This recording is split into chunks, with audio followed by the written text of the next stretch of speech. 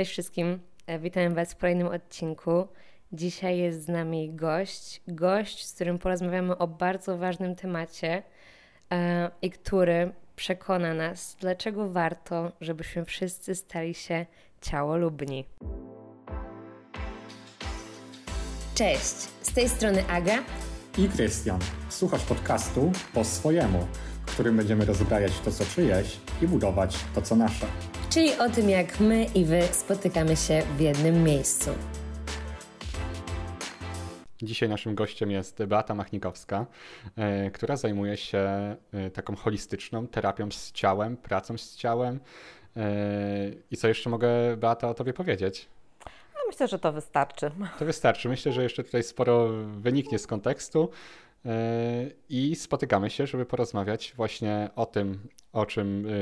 o tym, co już zapowiedzieliśmy, czyli o tym, jak stać się ciałolubni i co to ciało dla nas oznacza. Mówi się, że jesteśmy całością, jesteśmy cudem, czyli ciałem, umysłem i duszą. I jakby chcielibyśmy od tego zacząć, żebyś w ogóle rozwinęła przede wszystkim tą część cielesną, tą część fizyczną.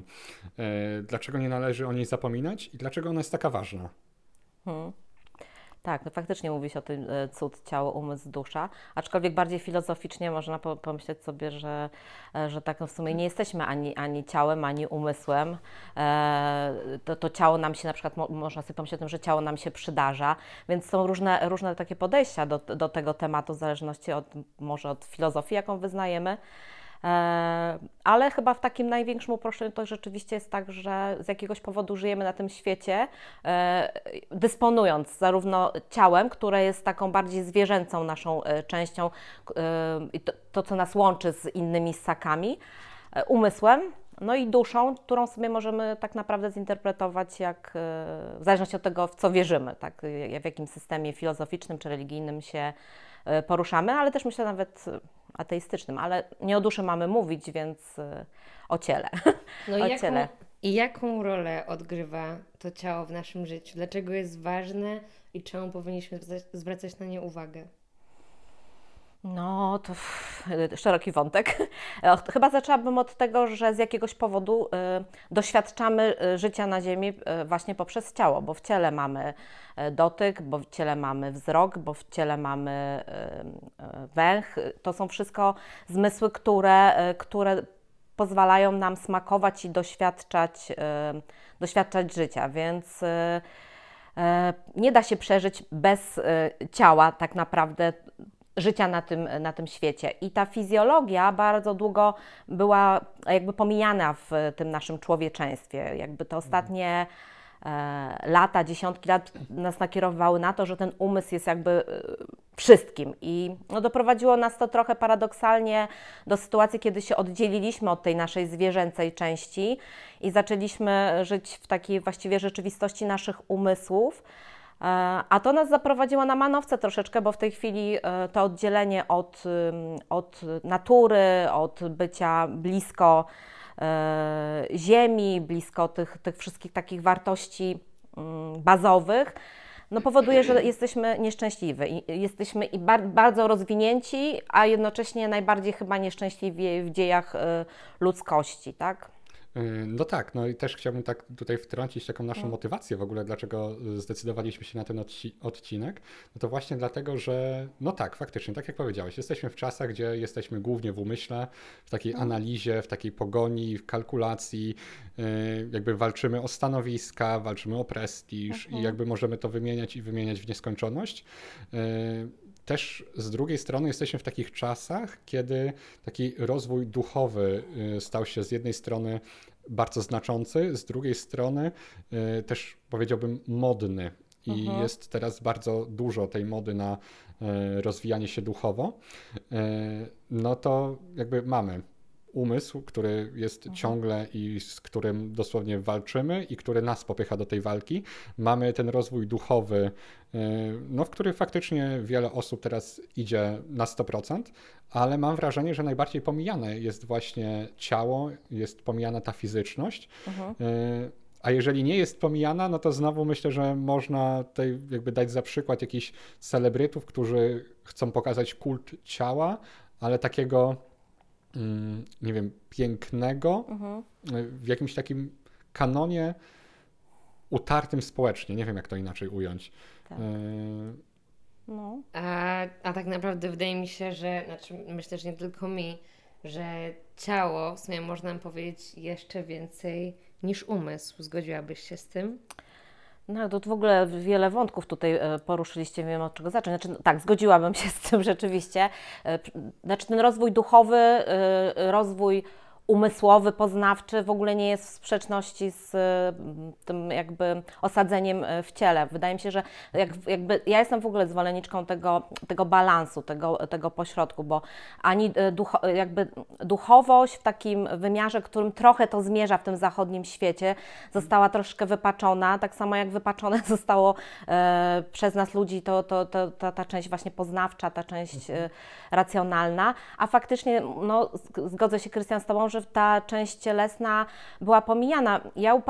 Wydaje mi się, że to upatrywać można w tym, źródeł tego można upatrywać choćby w kulturze naszej, chrześcijańskiej, która nas tak troszeczkę nauczyła, że to ciało jest źródłem grzechu, źródłem zła wszelkiego, ale też w ogóle jest nieistotne, tak? A w sumie tak nie jest, bo nawet jakby się wczytać w Pismo Święte, to ciało jest świątynią ducha, więc ono jest ważne, ale z jakiegoś powodu ten przekaz taki poszedł, że to ciało jednak jest najbardziej umniejszone w tej całej jakby trójce cudu, powiedzmy. Dokładnie.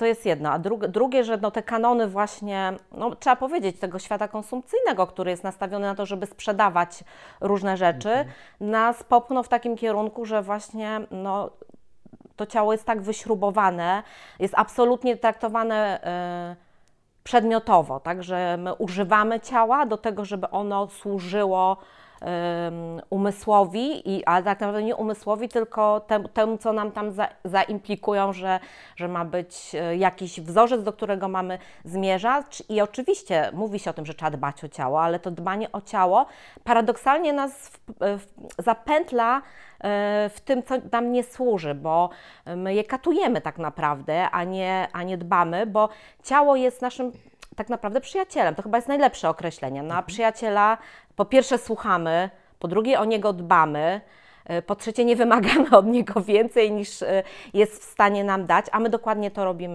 robimy z ciałem. I jeszcze jeden wątek, który mi się nasunął w tym pytaniu Twoim, to taki, że ciało, umysł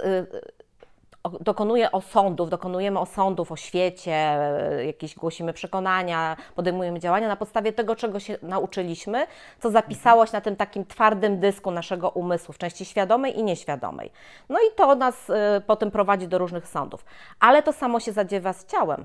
Ciało od samego początku, od samego poczęcia, nawet mówi się o tym, że 2 pokolenia wstecz ta pamięć komórkowa już jest, ono też pamięta, ono ma też ten swój twardy dysk, ono też się uczy wzorców różnego rodzaju i te wzorce po prostu bardzo wiele o nas mówią, tak? W tym nurcie takim pracy z ciałem, bioenergetyka mamy strukturę ciała, po której poznajemy w jakimś stopniu, co komu się przydarzyło i w jaki sposób on zareagował na to, co mu się przydarzyło, bo ciało to pokazuje, że na przykład rozbudowane ramiona, obudowana klatka piersiowa, uniesione ramiona, to są wszystko jakby ten zapis, który mamy, pamięć ciała, które mówi nam o tym, co przeżyliśmy, czego doświadczyliśmy i nieświadomie my korzystamy, my doświadczamy tych informacji, które to ciało nam wysyła, tylko że przez to, że my to ciało traktujemy jako przedmiotowo, to my go nie słuchamy, co ono ma do powiedzenia.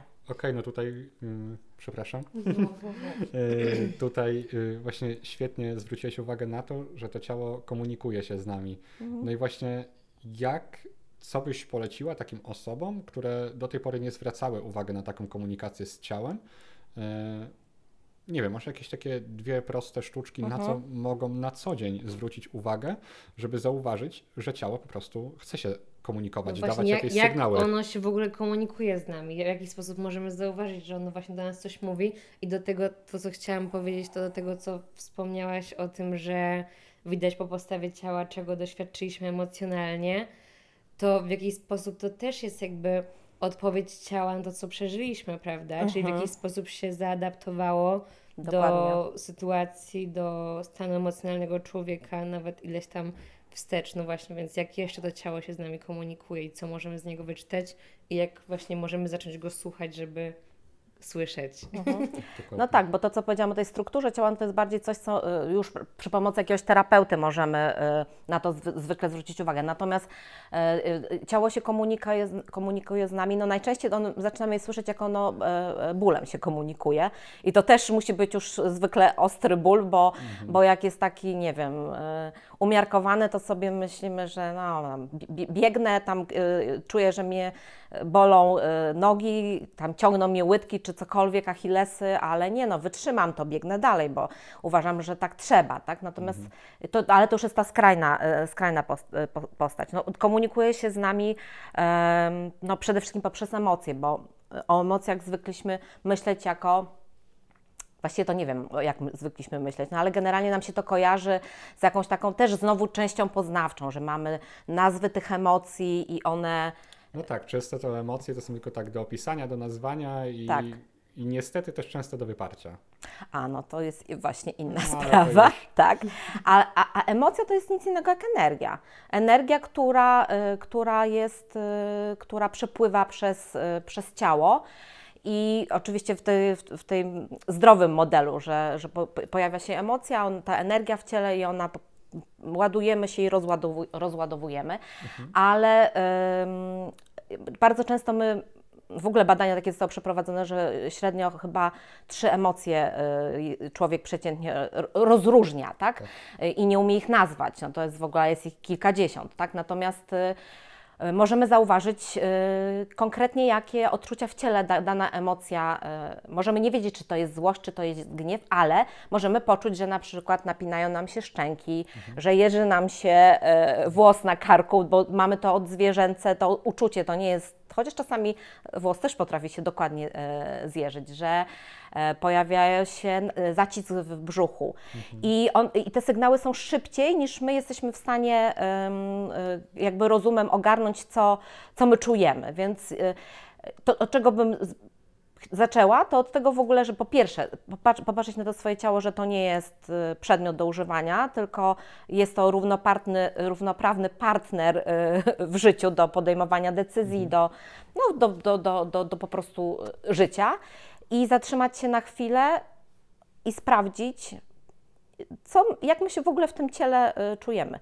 W ogóle czy my mamy świadomość jakby ciągłości, że my jesteśmy całością, bo bardzo często ja jak pracuję w sesjach swoich, to zaczynam od tego, że proszę o to, żeby stanąć na swoich nogach, poczuć stopy i sprawdzić, jak się mamy w ciele.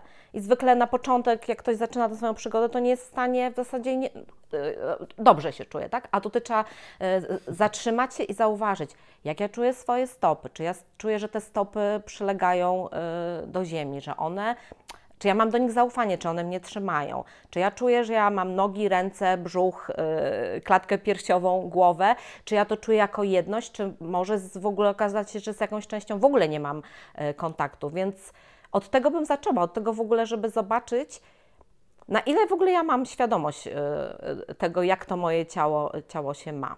Więc to też jest właśnie dobre pytanie, bo jak mówisz, że w większości odpowiadają, że po prostu czują się dobrze, a ja na przykład, nie wiem jakie jest Twoje doświadczenie, zauważyłam, że często jak mnie czy terapeutka pyta, czy u Ciebie jak jest na tle, jak się czuję w ciele, to nie wiem i nie potrafię powiedzieć. I to chyba też jest w jakiś sposób znaczące. To ja tylko tak wtrącę, bo powiedziałaś też o tym, że często mamy problem w ogóle z rozróżnieniem emocji, a tym bardziej jeszcze z nazwaniem ich. Wydaje mi się tak, patrząc i po sobie, i po swoich rówieśnikach, znajomych, jeżeli w dzisiejszym świecie takiej pogoni, jeżeli mielibyśmy rozróżnić emocje takie główne, albo jeżeli zapytałbym się kogoś, jak się czuje, to najczęściej usłyszymy dobrze, źle, nie wiem. I faktycznie coś w tym jest. 3 rodzaje emocji, które istnieją. Dobrze, źle, nie wiem. Dokładnie. Ale chciałam zapytać właśnie na temat tego, co już powiedziałaś, że właśnie na przykład gniew się może objawiać jako to i to. I co możemy zrobić kiedy już zauważymy takie sygnały, właśnie na przykład, że jesteśmy w jakiejś sytuacji i nie wiem, głos nam się załamuje, cokolwiek, co możemy zrobić, jak już zauważymy te sygnały z ciała? Jakby jak możemy pracować z tym ciałem, no bo obserwować je i jakoś identyfikować jakby te komunikaty, to czy w jakiś sposób, że to też nie jest trochę tak, że czy możemy w jakiś sposób z tym ciałem pracować? Czy to jest tak, że ono coś robi i my nie mamy już na to wpływu i nic nie możemy z tym dalej robić, jak już widzimy jakieś sygnały? To byłoby przerażające. No właśnie. To było nie, no oczywiście, jak pracować w zgodzie z tym ciałem, żeby go żeby nie naruszać jakichś jego granic, żeby być właśnie w zgodzie z nim, a jednocześnie w jakiś sposób się regulować na przykład. Czyli na przykład w bardzo stresującej sytuacji drżą mi nogi, nie jestem w stanie się wysłowić i słyszę to, jestem uważna na swoje ciało, widzę, co mogę zrobić, żeby się z tym uporać, będąc jednocześnie w zgodzie z tym, co ciało robi i jak reaguje na sytuację. Ojku, wiesz co, no jakoś trudne to pytanie, no, strasznie złożone, bo to znowu jest wymyśliłaś? dużo wątków. Oczywiście, że możemy. Co możemy sami zrobić, no to takie rzeczy, które są, wydaje mi się, dość powszechne i akurat o tym się dużo mówi, że zatrzymać się na chwilę, położyć, nie wiem, rękę na brzuchu czy na sercu, zacząć oddychać, ale nie oddychać, jak to ja lubię być takim, oddechem Lorda Vadera, także taki, bo to jest tak naprawdę sposób na to, żeby się... To jest sposób tak naprawdę, żeby się odciąć od odczucia, bo my jesteśmy mistrzami w odcinaniu się. Uważaj na mikrofon. O, sorry. Mówiłam, że jak zacznę mówić, to będę ekspresyjna. Spogadka, że go nie dotykała. Okej. Więc, ale ten oddech taki po prostu nie specjalnie wymuszony, ale w ogóle zatrzymanie się i zobaczenie, czy ja mogę wytrwać, nie to jest za słowo, bo to się już z przemocą wiąże. Czy ja mogę być z tymi odczuciami, które we mnie są? I no ja jestem absolutnie zwolenniczką takich drobnych kroków i nie da się pewnych rzeczy tutaj przyspieszyć, że to jest tak, że jak zaczniemy to robić, to okaże się, że nie jesteśmy na początku gotowi na to, potrzebujemy się oswoić, bo jeżeli my całe życie żyjemy właśnie w tym odcięciu i jakby poświęcamy bardzo dużo wysiłku i energii na to, żeby nie czuć i nie czuć, to mam na myśli nie czuć impulsów, które to ciało wysyła, tak, że ono tak naprawdę cały czas nieustająco do nas gada w postaci, nie wiem, podwyższonego ciśnienia, zmienionej temperatury, ale te impulsy są tak silne i my nie wiemy, co z nimi zrobić jako dzieci na przykład i uczymy się, że żeby sobie z tym poradzić, no to sobie to musimy odciąć to czucie. Tak. I nagle jak pod dywan zamieść, nie? Tak, pod dywan zamieść. Jakby to jest tak, że ta energia wtedy, ona przestaje mieć ten swobodny przepływ takiego ładowania i rozładowania, bo się robią blokady z tymi upchniętymi emocjami. Oczywiście spłaszczam to i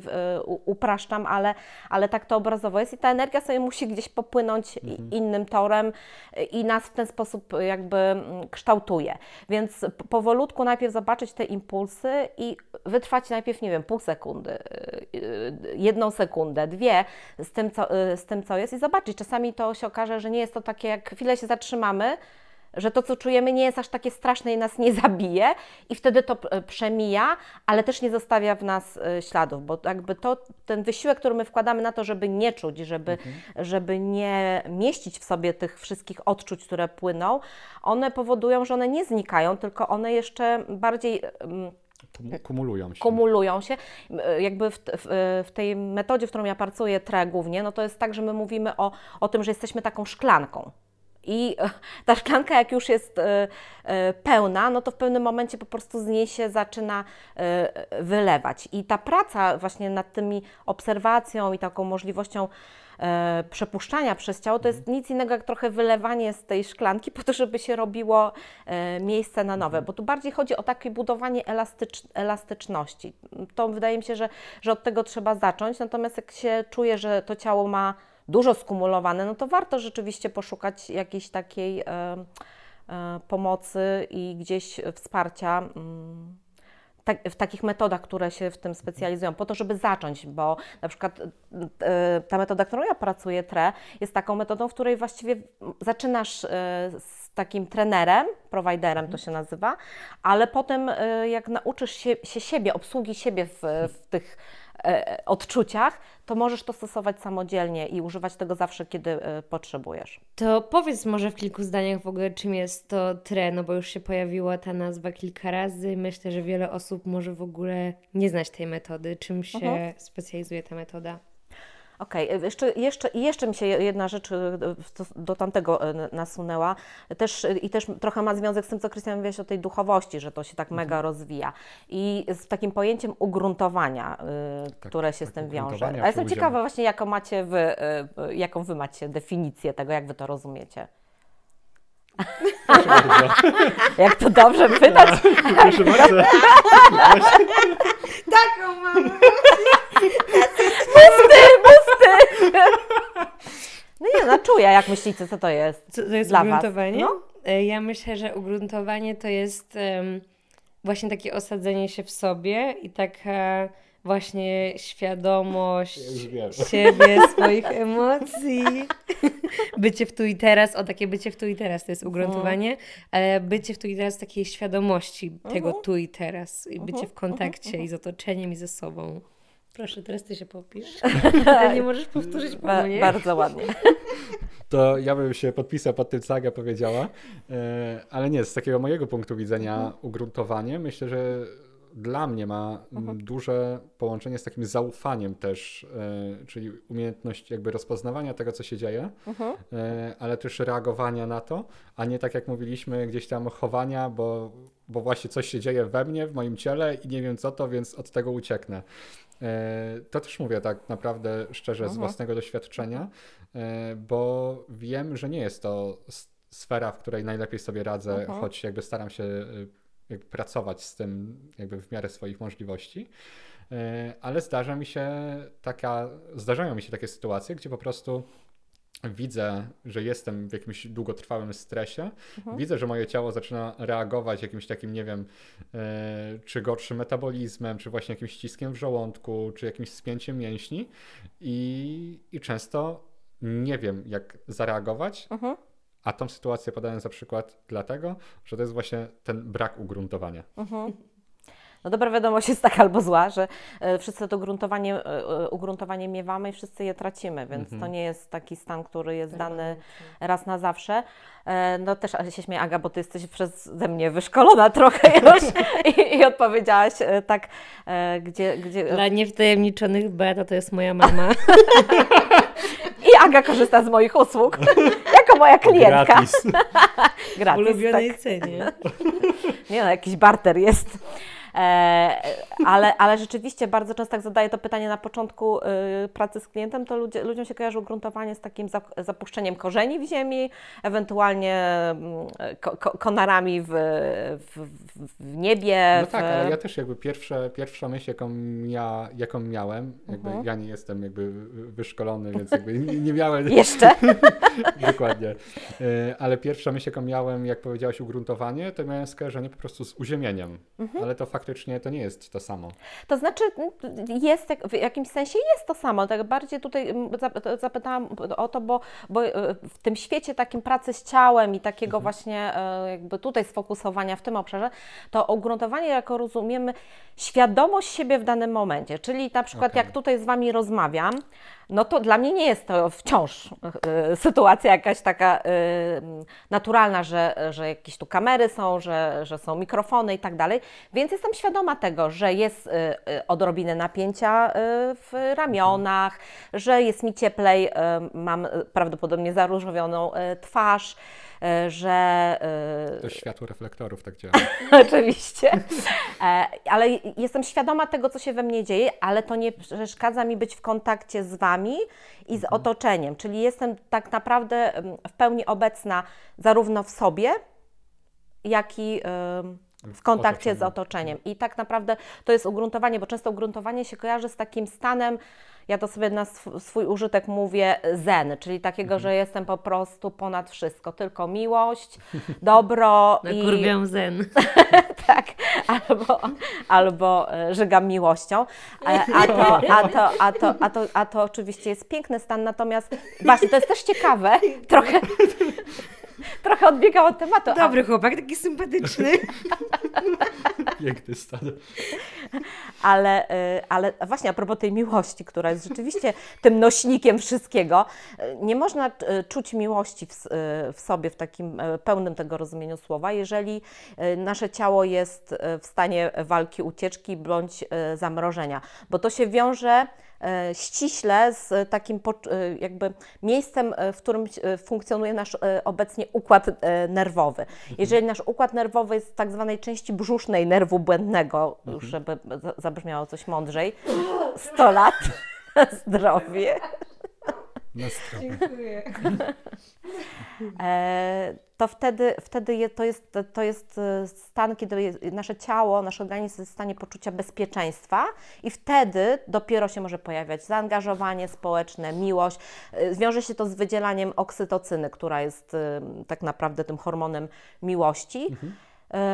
I wtedy jesteśmy w stanie też podejmować dobre dla nas decyzje. Takie w zgodzie z samym sobą, tak, to jest, to jest ten. I jakby to też muszę powiedzieć, to jest ważne, że jakby my funkcjonujemy jak organizm, tak będę mówiła, bo nawet nie tyle ciało, bo to jest coś więcej niż tylko ciało, to co nam się kojarzy z ciałem. W takich 3 obszarach nasz układ nerwowy się porusza. Bezpiecznie, niebezpiecznie, zagrożenie życia. I to też jakby jest argument, dlaczego to ciało jest takie ważne i nie tylko tutaj umysł, bo teoria poliwagalna, którą stworzył Stephen Porges, albo Porges, nigdy nie wiem jak jest właściwie, pokazała, że oprócz właśnie tej walki, ucieczki i tego stanu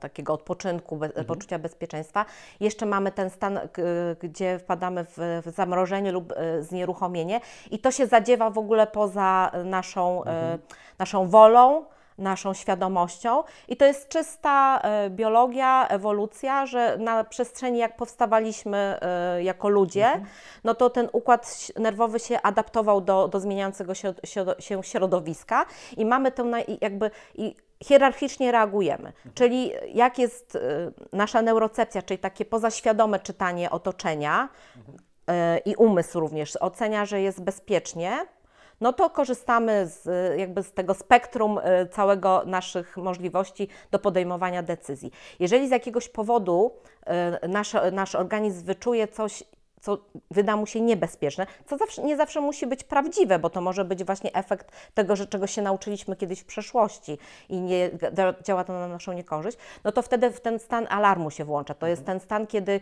już nie do końca mamy z tą częścią poznawczą dobry kontakt, bo już zaczyna działać bardziej te emocje na nas i już nie jesteśmy tacy w pełni odpowiedzialni za te nasze podejmowane decyzje, znaczy jest trudniej być.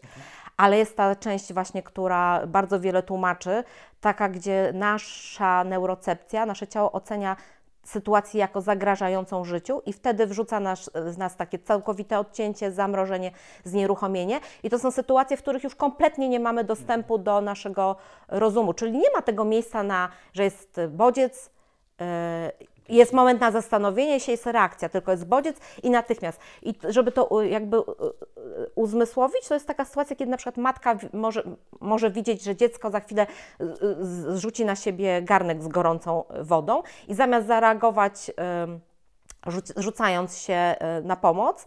Jeżeli jej system nerwowy źle zadziała i oceni tę sytuację jako w jakiś sposób zagrażającą tej matce, to ona może znieruchomieć, może po prostu nie mieć woli, żeby się ruszyć i zapobiec temu. I to tłumaczy po prostu, że ona to nie jest, że złą matką, no po prostu jej organizm zadziałał pierwotny instynkt, bo tutaj może być wiele powodów, tak? To one są oczywiście nieadekwatne i z tym się pracuje potem z ciałem, żeby wygaszać te nieadekwatne reakcje, znaczy reakcje, dokładnie. One są też w ogóle bardzo potrzebne, bo to jest właśnie to się nazywa model LEDu, reakcji właśnie na zagrożenie i wtedy jakby nasz mózg pomija jeden obszar i przesyła informację od razu do ciała migdałowatego, żeby pojawiła się ta reakcja. No i to są reakcje, które nam ratują życie, bo nie musimy na przykład zauważyć samochodu, żeby już usłyszeć, że na przykład coś zaraz nas przywali, no nie? Ale właśnie przez różne traumy i tak dalej wypracowujemy dużo tych reakcji, które są już nieadekwatne i nie są nie są do ten. No i też tym się właśnie zajmujemy pracą z ciałem, prawda? Też Tak, wygaszaniem tego dokładnie. układu nerwowego. Że ile by się nie mówiło o tym, to ciało ma swoją pamięć i jak bardzo poznawczo tego nie opracujemy, to jednak musimy też włączyć, no to docenili to w armii amerykańskiej, że żołnierze, którzy doświadczyli stresu pourazowego, w wielu przypadkach rozmawianie o traumie, taka praca psychoterapeutyczna nie przynosi ukojenia, bo na poziomie właśnie ciała, na poziomie tych pierwotnych reakcji, tych właśnie zagrażających życiu, ten alarm w ich organizmie cały czas dzwoni i odpala się nieadekwatnie, czyli na przykład no taki najbardziej oczywisty, że wraca z obszarów zagrożonych wojną i wychodzi na ulicę i jakiś sygnał na przykład klaksonu wywołuje w nim reakcję taką, jakby był na polu bitwy, czy tam no to jest absolutnie nieadekwatna reakcja. I pracując z ciałem, pracując akurat właśnie w TRE, czy w psychoterapii przez ciało, właśnie też pracujemy nad tym, żeby wygaszać te reakcje. A w TRE, no to jakby w dużym uproszczeniu jest... Czyli właśnie doszliśmy do odpowiedzi dużej na nasze dygresji, pytanie. tak? TRE jest metodą, która ma na celu autoregulację naszego układu nerwowego. Jakby to, co jest podstawą tej metody, to są drżenia neurogeniczne. To są takie drżenia, które właśnie znacie ze swojego życia drżenia. Aga, Ciebie nie pytam, bo Ty znasz. Ja w tym wątku nie będę się opowiadać, bo już jestem przeszkolona. Okej, to ja nie wiem, czy to o te drżenia chodzi, dlatego zapytam. No. Miałem jakieś krótkie doświadczenia z morsowaniem i czy na przykład wychodząc z zimnej czy lodowatej wody, kiedy moje ciało zaczyna dygotać, czy o takich drżeniach też możemy mówić, że to jest TRE? Wiesz co, nie tyle TRE, co jest to ten rodzaj drżenia, tak? Okay. Bo TRE no to jest jakaś tam metoda opracowana przez Davida Bechelego, która ma jakąś tam swoją, powiedzmy, metodologię. Natomiast same drżenia neurogenne, no to nie są jakby zarezerwowane dla metody TRE. Ale tak, to jest dokładnie to, czyli ciało poddane na maksymalny stres w przypadku takiej lodowatej wody, potem próbuje się ogrzać i to drżenie to jest właśnie naturalna odpowiedź z ciała na to, że jest jakaś zaburzona równowaga, czyli się potrzebuje dogrzać, więc drży. Drżą nam nogi przy wystąpieniach publicznych, jak ktoś ma z tym problem, przed jakimiś ważnymi dla nas sytuacjami, ręce nam drżą, szczęka nam lata. Zresztą zwróćcie uwagę, w języku jest bardzo dużo, bo takim, tak, że drżałam, nie wiem, z podniecenia albo trzęsłam się ze strachu. Mówię o tym dlatego, żeby pokazać, że to jest coś właśnie, co co nas wyposażyła natura, a czego naprawdę się teraz uczymy jako metody, a jest to coś, z czego moglibyśmy korzystać i mieć znacznie mniej właśnie odłożone, kolokwialnie mówiąc, w tych naszych ciałach, bo są te drżenia takie, które się pojawiają, tak jak Ty mówisz, po morsowaniu, czyli one się pojawiają samoistnie w różnych sytuacjach i nawiązując do pytania, co możemy zrobić na co dzień, to właśnie kiedy czujemy, że pojawia się takie odczucie drżenia, to jest dobrze, no, chyba że mamy zdiagnozowaną jakąś chorobę, ale jeżeli nie, no to jest sytuacja, że nasz układ nerwowy jest przeciążony i jeżeli możemy, pozwólmy na to drżenie, bo to drżenie po prostu jakby pozbywamy się przez to hormonów stresu, przywracamy tę równowagę. To, co bardzo często obserwuję, zwłaszcza jeżdżąc metrem, to są takie drżenia. To nie do końca może są te neurogenne drżenia, ale takie, że noga, takie albo że machamy nogą siedząc, albo że się kiwamy. To są wszystko rzeczy, które nas tak naprawdę wspierają, bo one mówią o tym, że jest zbyt dużo napięcia w nas to właśnie te ruchy rozładowują to napięcie. Więc my na tych drżenia, a to są samoistne, a my w sesji TRE te drżenia jakby w bezpiecznych warunkach, kiedy nie ma żadnej sytuacji stresowej, jest żadnego zagrożenia, pozwalamy ciału te drżenia uruchomić i w bezpieczny sposób, taki jaki jest dla danego człowieka na ten moment dostępny, możliwy, przywracać tą równowagę i przywracać tę elastyczność. To nie jest jedyny cel sesji, ale jakby najbardziej jest z tego znana. Ja chciałam Cię jeszcze poprosić, żebyś powiedziała o tym, jak takie właśnie drżenia możemy zaobserwować u ssaków, bo mam takie przeświadczenie, że my jako ludzie jesteśmy tacy eleganccy i ukrywamy gdzieś swoją fizjologię, że to jest dla nas trochę właśnie niekomfortowe. Ja na przykład się na początku wstydziłam tego, żeby nie wiem, pójść właśnie na sesję i się trząść, tak jak Krystian też mówi, że będzie się wstydził pójść na grupę i się trząść. I dużo łatwiej nam jest zauważyć, że to jest naturalne i to jest super, jak właśnie zwrócimy na to uwagę, jak zwierzęta to robią. I właśnie chciałam, żebyś o tym powiedziała, bo to tak mocno uzmysławia o tym, jak to jest mocno zakorzenione w naszej naturze i my to wyprawiliśmy po prostu ze swojego życia. No, dzięki Aga, że o tym przypomniałaś. Tak, faktycznie jakby nie różnimy się tutaj w niczym od zwierząt. Niektóre, znaczy wszystkie zwierzęta tak naprawdę korzystają z tego mechanizmu drżenia. Wystarczy, jak ktoś ma kota czy psa, że widzi, że kot jak na przykład widzi zagrożenie, to się jeży i potem robi takie ruchy zrzucania, albo może bardziej pies zrzuca niż kot. Ale dzikie zwierzęta, bo to tak naprawdę najbardziej to chyba jest takie spektakularne i widoczne u dzikich zwierząt. Można sobie na YouTubie znaleźć z Impalą taki filmik, gdzie mają taką wykształconą umiejętność, że mogą udawać trupa w sytuacji, kiedy nie mogą uciec albo zawalczyć z napastnikiem zwierzę, no to może udawać trupa i liczyć na to, że napastnik nie jest padlinożercą i zostawi w spokoju. I w momencie, kiedy zagrożenie, udaje tego trupa w taki sposób, że dosłownie spowalnia się mu oddech, obniża się lekko temperatura ciała i w momencie, kiedy zagrożenie mija, to przecież też poza jakby świadomością neurocepcyjnie wyczuwa, że to zagrożenie mija i efektem tego jest takie, że widać, że powoli wraca oddech, powoli się to zwierzę podnosi i na końcu robi takie i wraca do skubania trawki. I to jest dokładnie ten mechanizm, w który my też jesteśmy wyposażeni, że mamy zdolność napinania się, zbrojenia, bo tam jest to potrzebne, bo też jakby trzeba powiedzieć, że te wszystkie mechanizmy, tutaj mówimy o tych jakby takie trochę może tych negatywnych skutkach, te, które dla nas potem są jakoś tam kłopotliwe w odczuwaniu, ale też to ma dla nas taki ocalający wpływ, nie? Że te mechanizmy nam ratują życie, więc one nie są złe, ale ważne jest, żeby móc przebywać jak najczęściej w takich stanach, kiedy możemy być w tym, co jest, bez korzystania z tych mechanizmów obronnych. Nie? Czyli jak te drżenia się pokazują w naszym ciele, czy zainicjowane przez nas, czy po prostu naturalnie, to już jest tak jakby faza naprawcza tego stresu, czyli to jest właśnie ten zbawienny element, z którego powinniśmy się cieszyć, jak się pojawia, prawda? Dokładnie. Nie wiem, bo ja strasznie dużo mówię, czy jeszcze mogę zrobić jedną dygresję? Tak. U nas nie ma ram. Bo oprócz tego, że Krystian nie może mówić dużo bo to jest dobry przykład, który pokazuje właśnie, jak czasami ktoś ma to szczęście, że nie uzna tego za to coś złego, tego drżenia, czyli za oznakę choroby lub słabości i korzysta z tego.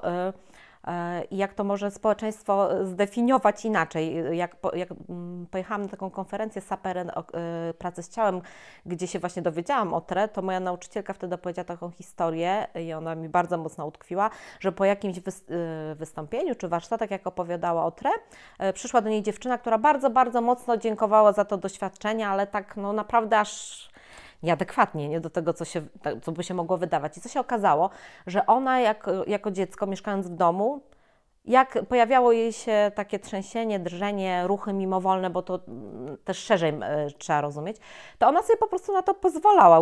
Wydawało jej się, że jest to normalne. Rodzice tego nie tępili, bo niestety tutaj rodzice mamy też za uszami, bo tępimy dzieci za coś takiego, jak się bujają przy stole, jak machają nogą, nie trzęś tą nogą, nie ruszaj tą, nie bujaj się, nie? Więc jakby zaburzamy to.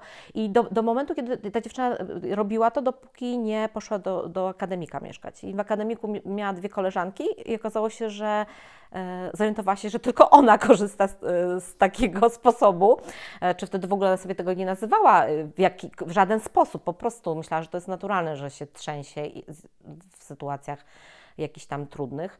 No i stwierdziła, że coś jest z nią nie tak i zaczęła to hamować i przez kilka lat zatrzymywania tego zaczęła odczuwać po prostu tego konsekwencje, czyli jakby dobrostan się pogarszał, więc tak i to jest też odpowiedź na to, że jeżeli już poznasz TRE, albo nawet właśnie zmienisz sobie tą narrację na temat tego, czym to drżenie jest, to masz te drżenia masz przy sobie. Nie potrzebujesz do tego specjalnej sali, specjalnych przyrządów, ubrania, żeby sobie na nie pozwolić. Raz, że jak się pojawiają samoistnie, ale dwa, możesz sobie pozwolić na to w sytuacji, kiedy wiesz, że czeka Cię bardzo trudny dzień, bardzo trudna rozmowa, bardzo trudne wystąpienie, to nawet jeżeli musisz to zrobić w biurze, to idziesz do łazienki, opierasz się przy drzwiach od toalety, uginasz kolana,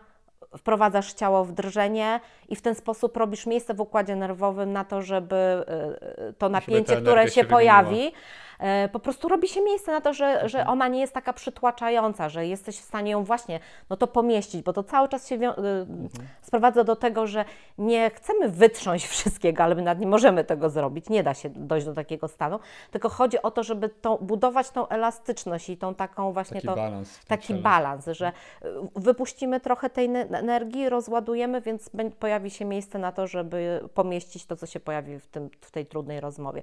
Czy możemy się położyć, zrobić to na leżąco, albo w drugą stronę, jeżeli nie potrzebujemy albo nie możemy się wprowadzić, bo może tak być, że to napięcie jest tak duże, że to drżenie się nie pojawi przed, no to zawsze możemy je zrzucić po. Po prostu jak nie wiem, myjemy zęby, żeby wyczyścić to, co tam się nagromadziło. Tak samo tutaj możemy to stosować jako taką higienę emocjonalną, higienę napięć takich codziennych i dzięki temu budować tą naszą rezyliencję, czyli taką elastyczność na poziomie ciała, ale jakby rozluźniając ciało, rozluźniając tkanki, robimy miejsce na przepływ tej energii, czyli robimy miejsce na emocje, ale też za tym idzie regulacja na poziomach innych, tak? Na poziomie hormonalnym, choćby układ odpornościowy na tym korzysta, no bo w sytuacji, kiedy my jesteśmy ciągle w tym alarmie, czyli w tym zagrożeniu, walce, ucieczce, jakby upośledzają się wszystkie czynności naszego organizmu, które z punktu widzenia właśnie naszej fizjologii nie są potrzebne do tego, żeby walczyć i uciekać, czyli na przykład to, że często somatyzujemy, czyli stres objawia nam się w postaciach żołądkowych, bólu brzucha, biegunek, nie wiem, zatwardzenia. To jest oznaka tego, że właśnie bardzo często jesteśmy w tym stanie walki, ucieczki, więc układ nerwowy nie pracuje, trawienny nie pracuje tak jak trzeba, nie? I no. Okej, ja w ogóle chciałbym bardzo, bardzo podziękować za to wszystko, co powiedziałaś, bo jakby pokazałaś to, że nie mówimy o temacie, który, nie wiem, jest dla jakiejś wyselekcjonowanej grupy społecznej, tylko dotyczy totalnie nas wszystkich. Jakby niezależnie w jakim jesteśmy wieku, gdzie pracujemy, czy fizycznie, czy umysłowo. Dokładnie. Nie wiem, czy jesteśmy starsi, czy młodsi, czy mieszkamy w mieście, czy na wsi. Jakby wszyscy możemy korzystać z tego, o czym mówiłaś. I jednocześnie też pokazałaś, że dbanie o ciało, o fizyczność, to jest coś zupełnie innego niż na co dzień może nam się wydawać. Ja też powiem z takiego swojego punktu widzenia znowu, że tak, że i to będzie też na koniec pytanie takie trochę podsumowujące. Jestem ciekawy, co ty myślisz, bo tak, ja mam dość aktywny tryb życia, jakby sporo się ruszam. Ostatnio też staram się tej aktywności wprowadzać jeszcze więcej, czy to w postaci różnych sportów, czy siłowni, czy jogi. I powiedz mi, jak twoim okiem eksperta od pracy z ciałem to wygląda? Co powiedziałabyś osobom, które powiedzą ci, ale przecież ja dbam o swoją fizyczność, bo przecież uprawiam jakby wiele sportów i jest to dla mnie ważne. Na siłce jestem. Pracuję z ciałem, codziennie podnoszę ciężary. Co? Dokładnie. Codziennie podnoszę ciężary, codziennie robię nowy trening. No. I co ty o tym myślisz, Beata? Znaczy, każdy ruch jest dla ciała dobry, nie? No to w ogóle to zmienia się nawet w środowisku lekarskim, tak każdy powie, że ruch jest potrzebny, tylko że ruch umiarkowany. Więc nawet jeżeli ktoś podnosi te ciężary, ale robi to w sposób umiarkowany, to jest to okej. Czy bieganie, czy jakikolwiek inny sport, dlatego że no, jakby ta energia taka peryferyjna, ona się przez to rozładowuje. Natomiast w moim odczuciu, po to, żeby ten dobrostan odnajdować i właśnie tą regulację, jednak potrzebujemy tych sportów, które bazują na tym właśnie spowalnianiu, na tej uważności, czyli bardziej yoga, chociaż na przykład bieganie, no też kortyzol się spala, więc to też jest dobre, tylko jednak no trochę, no to wyobraźcie sobie, no biegasz, no to jednak jest taki sygnał dla ciała, że jesteś... Musisz szybciej, musisz tak, mocniej. uciekasz, to jest stresor, uciekasz przed lwem i okej, no spalasz ten kortyzol, więc to pomaga i biegajmy w ogóle absolutnie. Ja pamiętam, miałem takiego przyjaciela na studiach, który powiedział, że jeżeli kiedyś zobaczy go biegnącego, to znaczy, że nie biegnie, tylko ucieka. Więc to jest super przykład osoby dbającej o balans. No więc tu jak zwykle mamy tą kompulsję, nie? Że jak się bierzemy za te sporty, to po prostu jedziemy po bandzie. I w takiej holistycznej pracy z ciałem chodzi o to, żeby sobie uświadomić, że my żyjemy na 200% albo na 300% i sporty też podchodzimy do nich, że jedziemy po tej bandzie i to w konsekwencji wcale nie jest dla nas zdrowe, jeżeli mówimy właśnie o tym takim dobrostanie, więc uprawiajmy sporty, ale właśnie z takim wsłuchaniem się w ciało, żeby to ciało nas prowadziło. No i oczywiście włączajmy jak najwięcej takiego ruchu, włączajmy, Boże, jak jakiś, wyciągnęłam ambonkę teraz i mówię z ambonki, nie? Co mamy robić? Tak Natalia do Barbara mówiła, że właśnie bierzesz ambonkę i przemawiasz do ludzi i mówisz im, jak mają żyć. Nie. Mamy takie obwieszczenie. Nie chcę tak zabrzmieć, nie, wróć.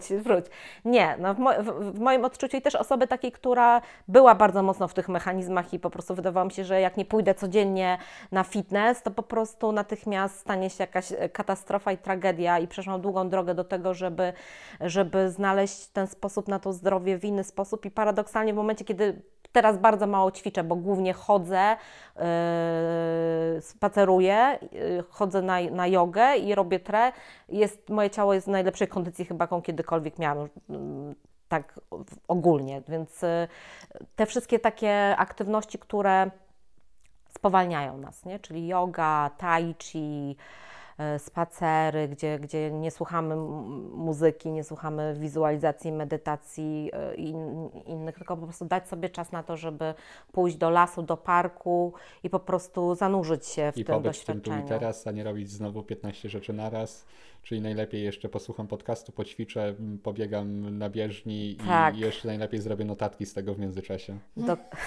Dokładnie, ale w ogóle wiecie, to też trochę do tego, co powiedziałeś, że to dotyczy nas wszystkich, nie? Że też tych takich tak zwanych pomagaczy szeroko rozumianych, to też na przykład ja się też potrafię zapędzić w taki kozi róg, że czasami właśnie wszystko idzie super i nagle zaczyna się jakiś tam gorszy okres i czuję, że właśnie ten stres się kumuluje i nagle mówię, o Jezu, no zaniedbałam siebie i zaczynam się rzucać na to, że i tre, i medytacja i jeszcze pójdę do lasu i łapię się na tym, że hola, ściągnij lejce czy tam wodzę, bo to w tym też jest kompulsja, w tym też jest ten taki nasz zachodni sposób tresowania siebie.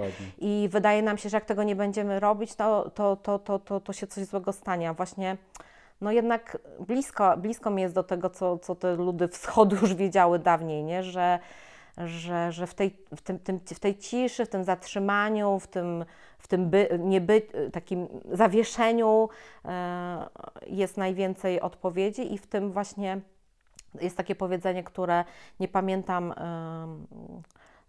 to jak jest z któregoś nurtu pracy z ciałem, że to jest taka filozofia, nie żałuj sobie, zrób jeszcze mniej. I do tego zachęcam też w tej pracy, jak przychodzą do mnie ludzie, że mają te oczekiwania, że dobra, no to tu jedziemy, uwalniamy, regulujemy. Niektórzy dosłownie tak mówią, a niektórzy po prostu niesłownie, ale wyczuwa się takie oczekiwanie, że lecimy grubo. Lecimy z tym koksem, uwalniamy i to jest właśnie nie.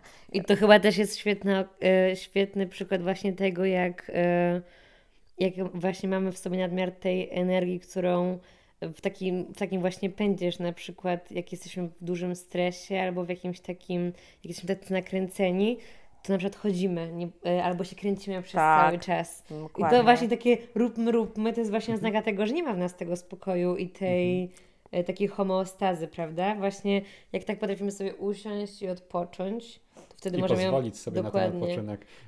To też jeszcze ujawnię takie 2 słowa, o czym rozmawialiśmy jeszcze zanim zaczęliśmy nagrywać ten odcinek.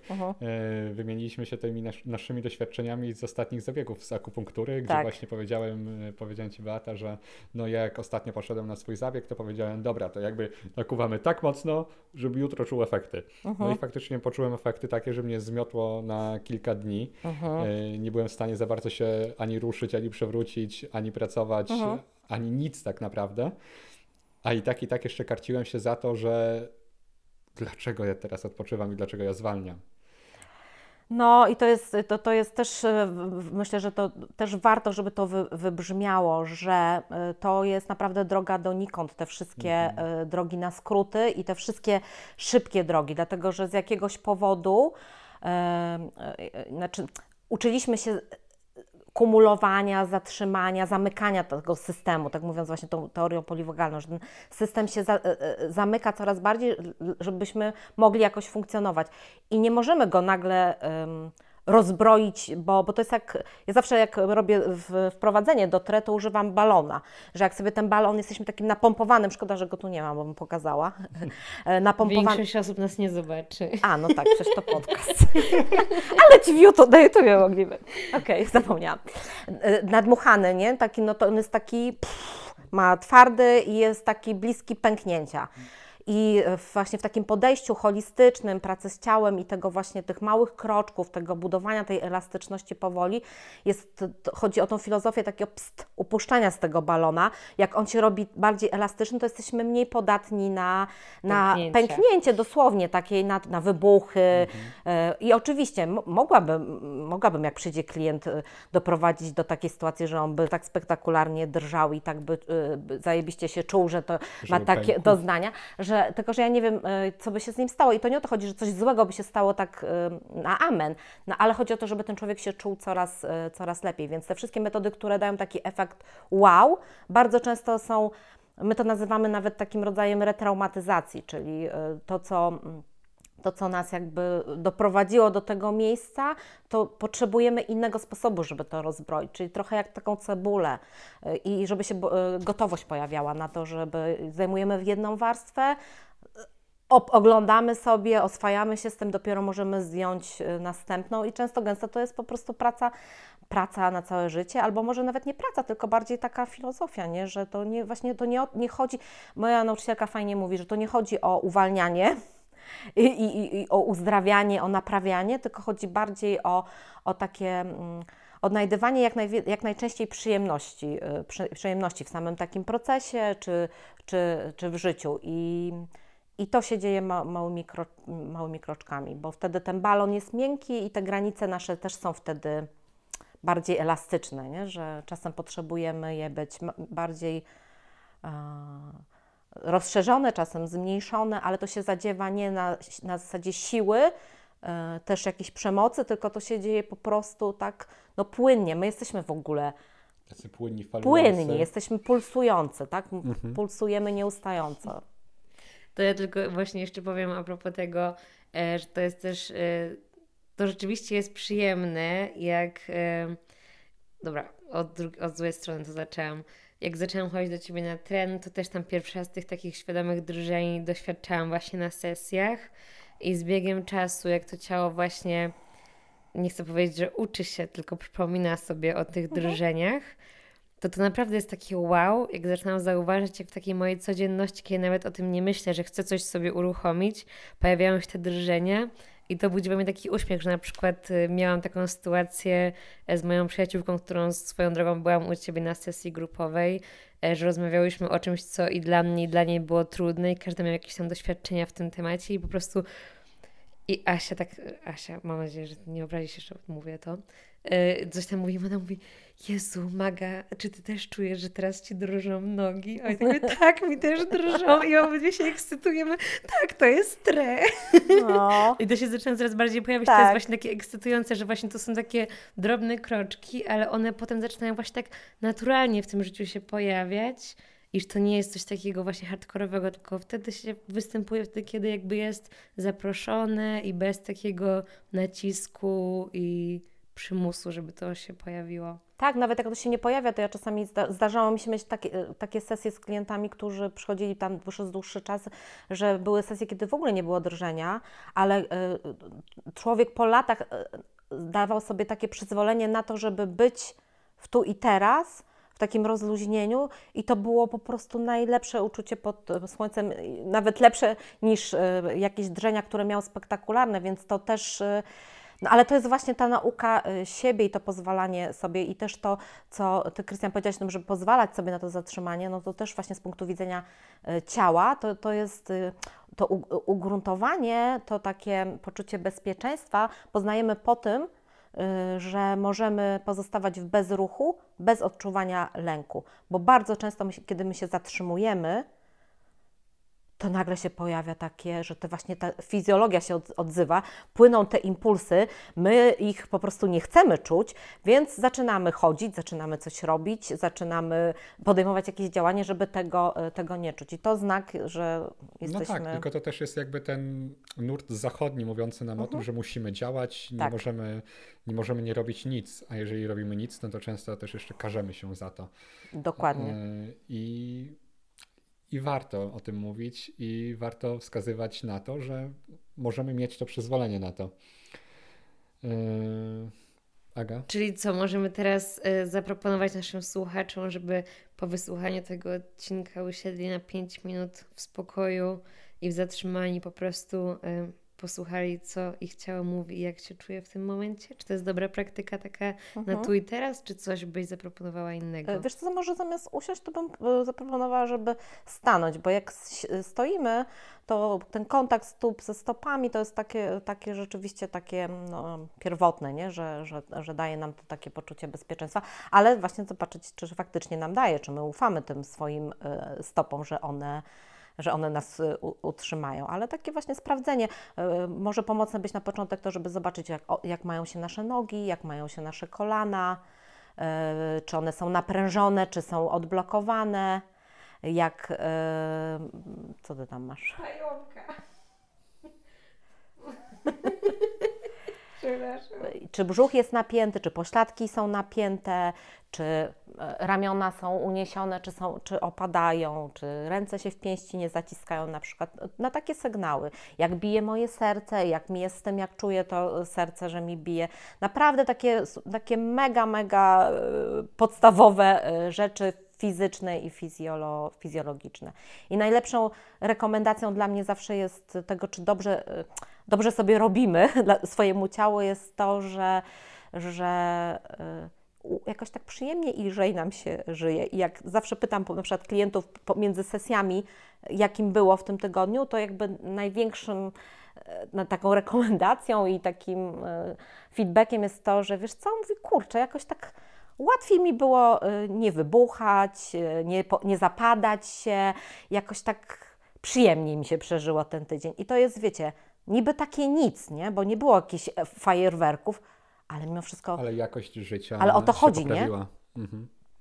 A czy jeżeli właśnie teraz sobie staniemy w tej ciszy i w zatrzymaniu i nie będziemy czuć do końca komfortowo, to praktykując właśnie takie kontaktowanie się ze sobą każdego dnia, możemy stać się ciałolubni? Czy to jest jakby coś, nad czym możemy pracować, jeżeli w tym momencie nie jest komfortowo? Myślę, że to zależy znaczy możemy jak najbardziej, tylko pytanie, czy sami, czy potrzebujemy jednak do tego kogoś, kto będzie nam w tym towarzyszył, dlatego, że czasami mamy naprawdę taką historię trudną, zapisaną w ciele, że trudno jest nam samemu ze sobą to poczucie bezpieczeństwa znaleźć i wtedy przydaje się ktoś, kto po prostu ma trochę lepiej wyregulowany ten układ nerwowy i wtedy daje to poczucie bezpieczeństwa i czuwa nad tym, że my możemy bezpiecznie zaglądać do tego i oswajać się do wnętrza. Sobie nie? na więcej. Słucham? I pozwolić sobie na więcej. Nic tu na siłę. Nie? Jeżeli stajesz i czujesz, że po prostu zalewa Cię albo napinasz się jeszcze bardziej, to wyjdź z tego. Nic nie przyspieszaj, nie popychaj siebie, nie stosuj przemocy wobec siebie, nie? Okej, to jeszcze tylko na koniec właśnie taka... Który już z kolei koniec. Koniec ostatni. Takie safety właśnie, jeżeli właśnie czujemy, że ta cisza i zatrzymanie, jeżeli ktoś próbuje teraz pracować sobie z ciałem, budzi w nas duży lęk i silne emocje, to raczej się zatrzymać i zgłosić się do kogoś, kto może nas z tym poprowadzić, tak? I nie zmuszać się. Albo podjąć kolejną próbę, bo może być tak, że to pierwsze zatrzymanie jest takie przerażające, ale kolejne, takie nawet na kilka sekund może się okazać, że możemy zrobić krok dalej. Nawet jak pracujemy w sesji, to jak się pojawia coś takiego, co klienta jakoś tam wytrąca, no to sprawdzamy. Sprawdź, czy możesz z tym być. Jeżeli czujesz, że potrzebujesz skorzystać z mechanizmu obronnego, to znaczy, że to jest za wcześnie i wtedy zatrzymujemy to. I tak samo w takim sprawdzaniu, zatrzymaniu siebie, to też tą metodę stosujemy. Zobacz, czy możesz z tym być bez skorzystania z ucieczki jakiejkolwiek, czy to jest na ten moment za dużo. Jak za dużo, wychodzisz z tego, próbujesz za chwilę jeszcze raz, czy tam następnego dnia. Nie? No tutaj nie ma jednej recepty, każdy z nas jest inny. Ważne, żeby być dla siebie, jak to było to wasz odcinek? Ciałolubni. Ciałolubnym, czyli ciało czułym. Ja mam taki pomysł na coś, jeszcze nie wiem na co, ale mam nazwę, ciałując siebie, czyli takie podejście właśnie do tego, żeby to ciało było jakoś tam ukochane, zauważone z taką czułością. Może to słowo jest trochę ostatnio nadużywane, ale myślę, że ono naprawdę dużo pokazuje, znaczy jest takie wiele mówiące, że to nie chodzi o takie jakieś... zarozumiałe wpatrzenie się w siebie, czy stawianie siebie gdzieś ponad kimś, tylko takie po prostu jakby uszanowanie. Tak, dokładnie. Czyli co, to był koniec końca? Ostatni koniec na tej liście końców? Myślę, że możemy postawić tutaj kropkę. Beata, ja od siebie bardzo, bardzo dziękuję. Myślę, że ten temat i tak nie jest nawet w połowie wyczerpany, ale zależało nam bardzo na tym, żeby zaznaczyć jego wagę i zwrócić po prostu uwagę na to, co jest ważne i niezapominanie o sobie. Dziękujemy Ci bardzo za tę rozmowę. Ja za każdym razem przypominam sobie, słuchając o tym, jak wartościowe narzędzie, jak wartościowy komunikator mam przy sobie zawsze i wszędzie. Myślę, że nie tylko ja, więc dziękuję Ci Tym bardzo. komunikatorem jest ciało. Tak? Jakbyście jeszcze nie zaczęli, to odcinek było ciele. Tak, umysł Ci potrafi zwieść na manowce, ale ciało zawsze prawdę Ci powie, tylko nie zawsze chcesz tą prawdę, albo nie zawsze jesteś gotowa, żeby ją usłyszeć, ale naprawdę jest prawdomówne. Dzięki bardzo i dzięki, że byliście z nami w tym odcinku. Dzięki. Do usłyszenia. Cześć.